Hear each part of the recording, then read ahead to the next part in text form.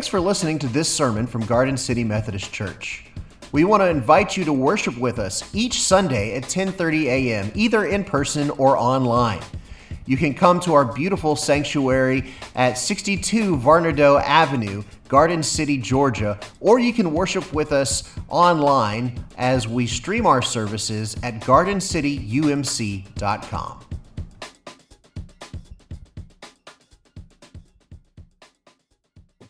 Today, we are going to be in the Gospel of Mark, chapter 12. So, my wife and I, Sarah Beth, we like musical theater. We like to go to musicals sometimes. And we got tickets to Hamilton a few years ago. And it was right about in, I would say, March of 2020.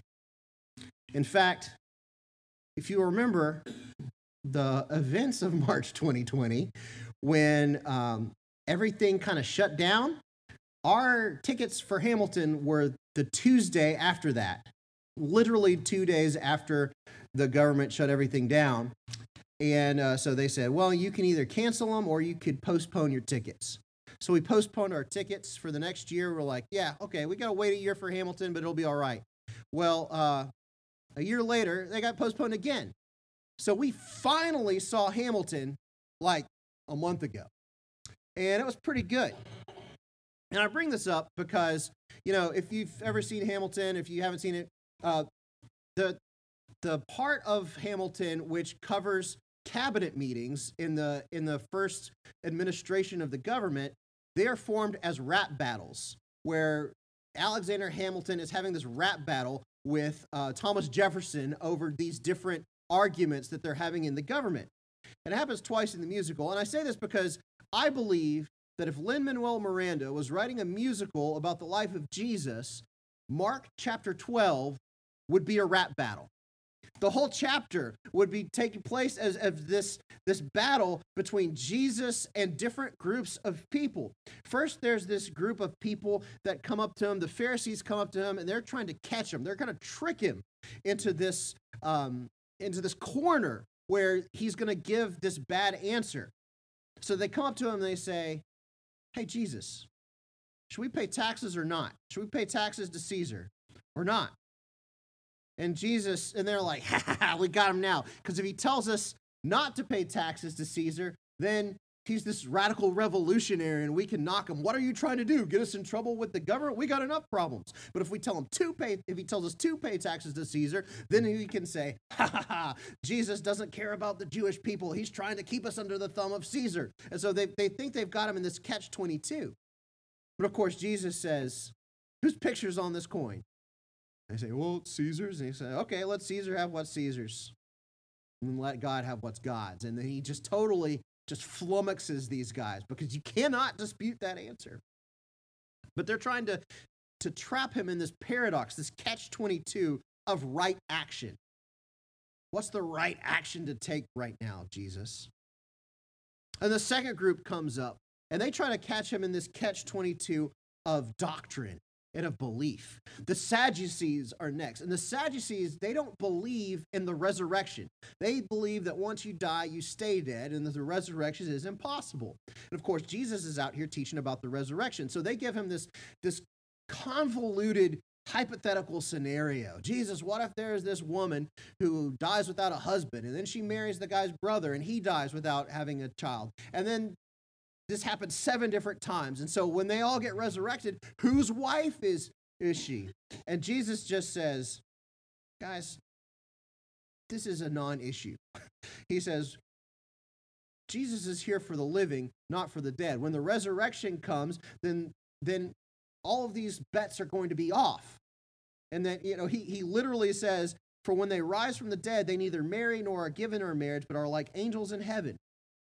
And as for the dead being raised, have you not read in the book of Moses, in the story of the bush, how God said to him, I am God of the Abraham and Isaac and Jacob. He is not God of the dead, but of the living. You are quite wrong. And so he puts them in their place. And so then a third guy comes up to him, and it's a scribe who's heard what Jesus has been saying in these battles. And there's actually some dispute among scholars whether or not this scribe was trying to one-up Jesus again or if he was being sincere in his question. And that brings us to our scripture for this morning. I don't know if he's sincere or not, but whatever happens, this is what Jesus said. So we're in Mark chapter 12, starting at verse 28. One of the scribes came near and heard them disputing with one another. And seeing that he answered them well, he asked him, "Which commandment is the first of all?" And Jesus answered, "The first is, 'Hear, O Israel, the Lord our God, the Lord is one. You shall love the Lord your God with all your heart and with all your soul and with all your mind and with all your strength. The second is this, you shall love your neighbor as yourself. There is no other commandment greater than these." Then the scribe said to him, "You're right, teacher. You have truly said that he is one, and beside him there is no other. And to love him with all the heart, and with all the understanding, with all the strength, and to love one's neighbor as oneself, this is much more important than all whole burnt offerings and sacrifices." When Jesus saw that he'd answered wisely, he said to him, "You are not far from the kingdom of God." After that, no one dared to ask him any question. This is the word of God for the people of God. Thanks be to God. So I got to wondering, what about this answer to this scribe is the thing that stopped all other questions? Why is it that after this question, nobody else dared Jesus to ask anything? You know, in the rap battle in Hamilton, once Hamilton gives like the definitive answer, and this is like a cultural thing, he takes the mic and he drops it. I'm not going to do it with any of our mics because I need to, not break them. But he takes the mic, he gives a mic drop. And that mic drop signifies, this is it. This is the last thing that there is to say.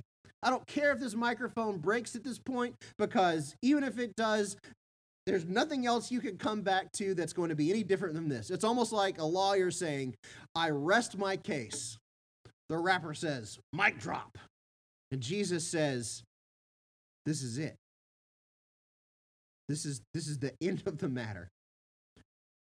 They were amazed and they just did not dare to ask him any other questions. But why is it this? Why is it this thing? He didn't drop the mic when he talked about paying taxes. He didn't drop the mic when he talked about the resurrection. But when he started teaching about love, that was the definitive answer. I don't know. I wasn't there. I'm not in the minds of the people in that room. But I suspect that the reason this shut down any further conversation is, first of all, they knew that Jesus was right. And second of all, I think this answer revealed that Jesus saw right through the people in that room.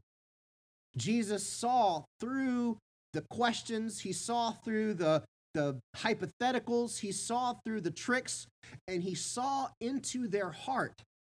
And they did not like that. And they didn't dare ask Jesus anything else, because they figured, if he knows about what my heart is like, what's he going to say next? If he knows what's deep down inside me, and I ask him another question, what's he going to reveal about me then? So they said, "No thanks, I'm not going to." You see, this first group of people, these Pharisees, they're trying to trick Jesus into revealing some kind of bad practice. The $10 seminary word for right practice is orthopraxy. Orthopraxy means that you act the right way. You act in the way consistent with the historic faith. And they're trying to trick him into going against the right thing to do, either by saying, you are bad for the Jewish people.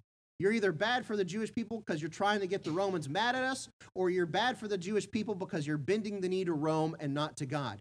Either way, they're trying to reveal some kind of wrong act out of God. But Jesus pointed out that you can act in all the right ways. You can have all the orthopraxy you want in your life and still not act out of love. If all you're interested in is maintaining some kind of internal moral purity inside of yourself without caring about what God is calling you to do for your neighbor, then you can have all of the right actions and none of the right motives, and you're still loose in the wind.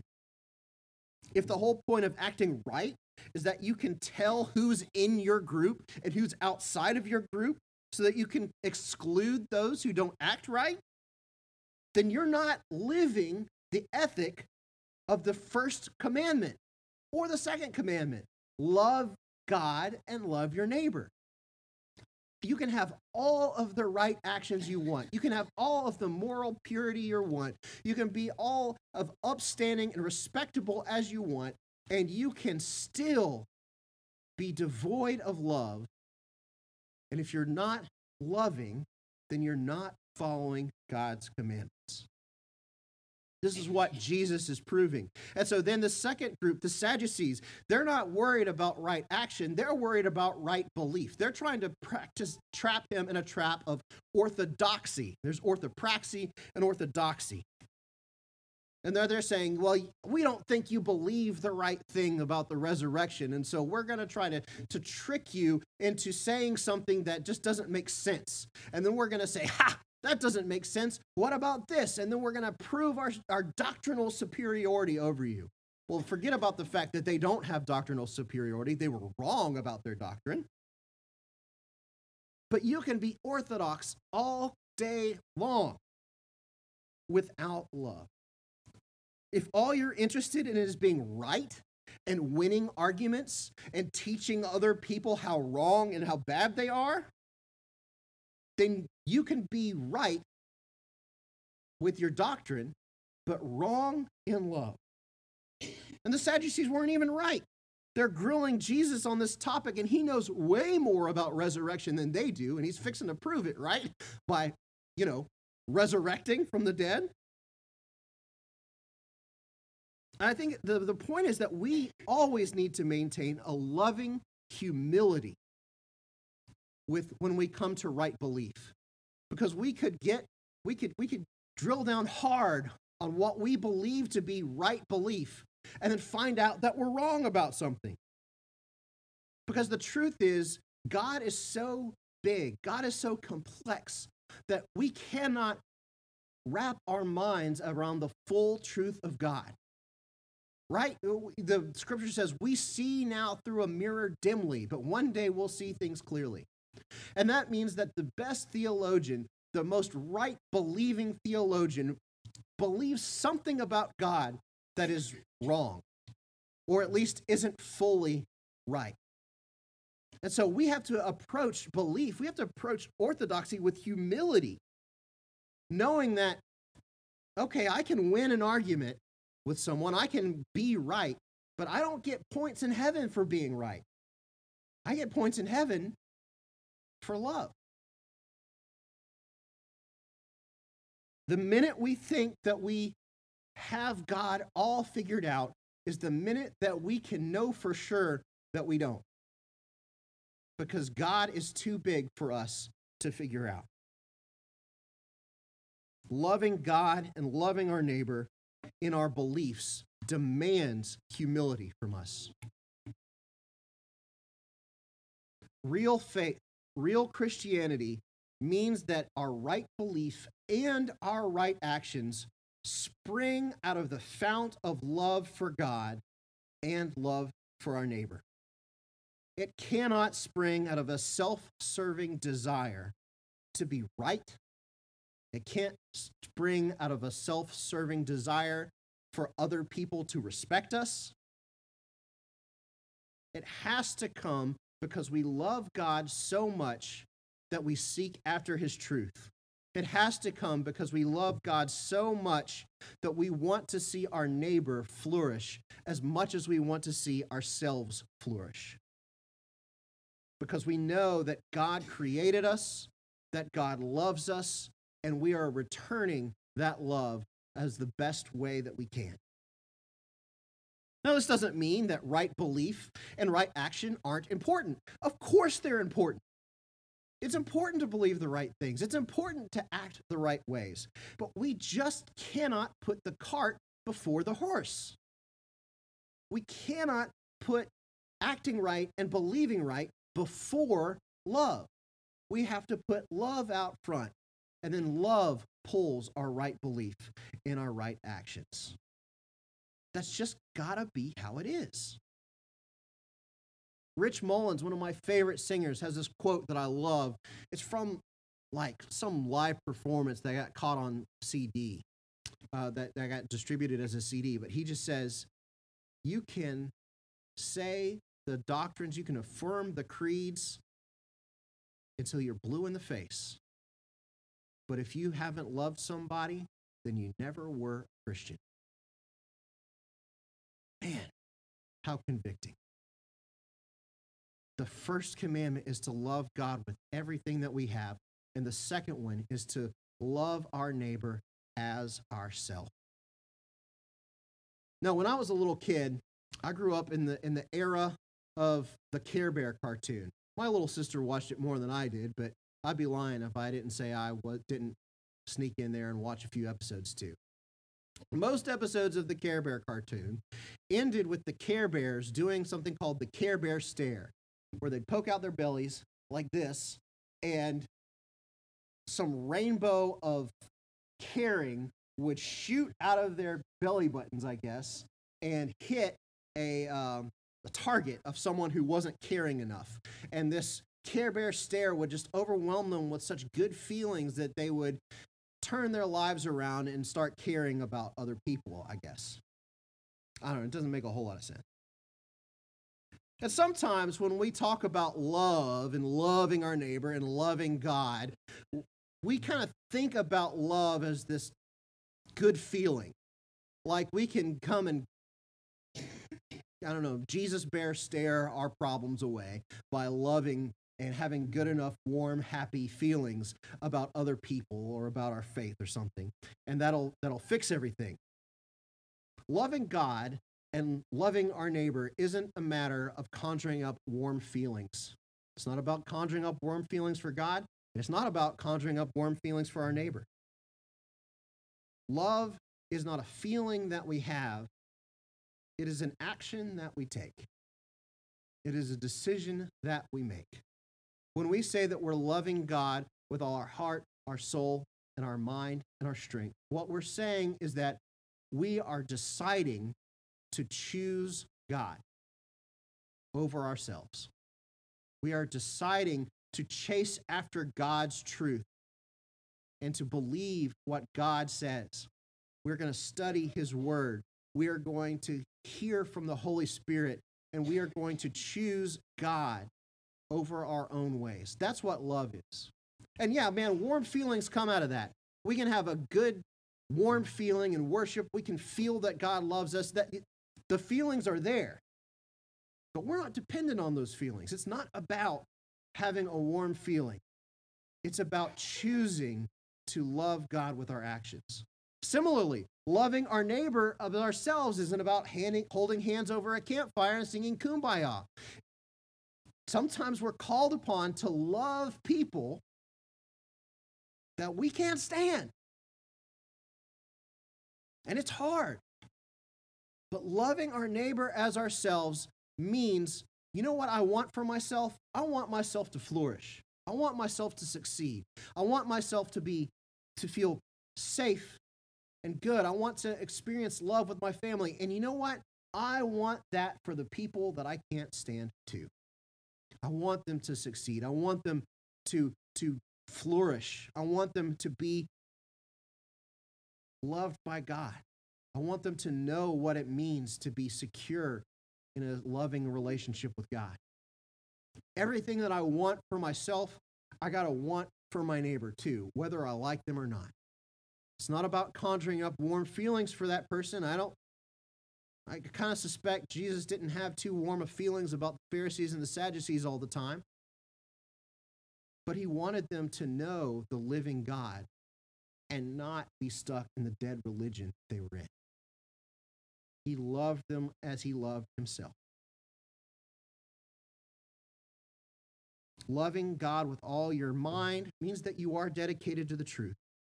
And you know what? If you're dedicated to the truth, it means when you learn new things, sometimes you change your mind. It doesn't mean that you're stuck with the same faith and the same ideas that you've had since you were, knee-high to a grasshopper. It means that when God reveals something new to you, you go with what God says, not with what has always been. Loving your neighbor as yourself means that they probably ought to notice it. Sometimes people say, well, they're all in this mode of tough love. Well, sometimes you got to love people, and they don't always receive that as love, but you're loving them anyway. Well, you know what? If people around you aren't receiving your love as love, it might not be as loving as you think. Doesn't mean there's never tough love, but if you're loving your neighbor, they probably ought to notice. Just putting that out there. But Jesus saw through the ways in which people were acting right without love, in which people were believing right without love, and he challenged them to make love the driving ethic of their faith. To make love come first, and right belief and right action follow. We will never be right enough to get into heaven. We will never act good enough to get into heaven. But when we receive the love of Jesus and offer that love back to God and offer that love to our neighbor, then we bring heaven to earth. Right belief follows love. Right acts follow love. But love doesn't necessarily follow right belief and right act. So my question for you today is, what is the driving ethic of your faith? Is it being right? Is it winning an argument? Is it being able to prove that you have the best doctrine or best theology? Is it acting right? Is it having the right morals? Is it knowing the right things to do? Is it knowing that you're better than the person down the street when it comes to your morals? Or is it love? Because when we love God and we love others, we are following Jesus. He said it's the first command, and the second one right up behind. So let's follow Jesus in these first things, trusting that everything else will come behind. Let's make love the ethic that drives our faith. Let's go to God in prayer. Jesus, I confess to you that so often I have had a desire to be right, and that desire to be right has driven me away from love. And God, I pray that you will show me the way to make love the defining aspect of my faith. I pray that you will show me who to love, and that you will inspire me to love you most of all. God, I pray that for each of us, that you will grow us in love for you, love for your word, love for your statutes, love for your Holy Spirit that shows us the way, and love for each other. Not just the people in this room, although for sure the people in this room, but the people we encounter day to day. God, give us the courage to desire what we want for ourselves, for the people in our lives. Whether it's a random person at the store, or the person that lives across the street, or the person I'm in conflict with, or the person that lives under my roof. God, let love come first in my life. and in all of our lives. Give us the courage to make it so. In your name I pray. Amen.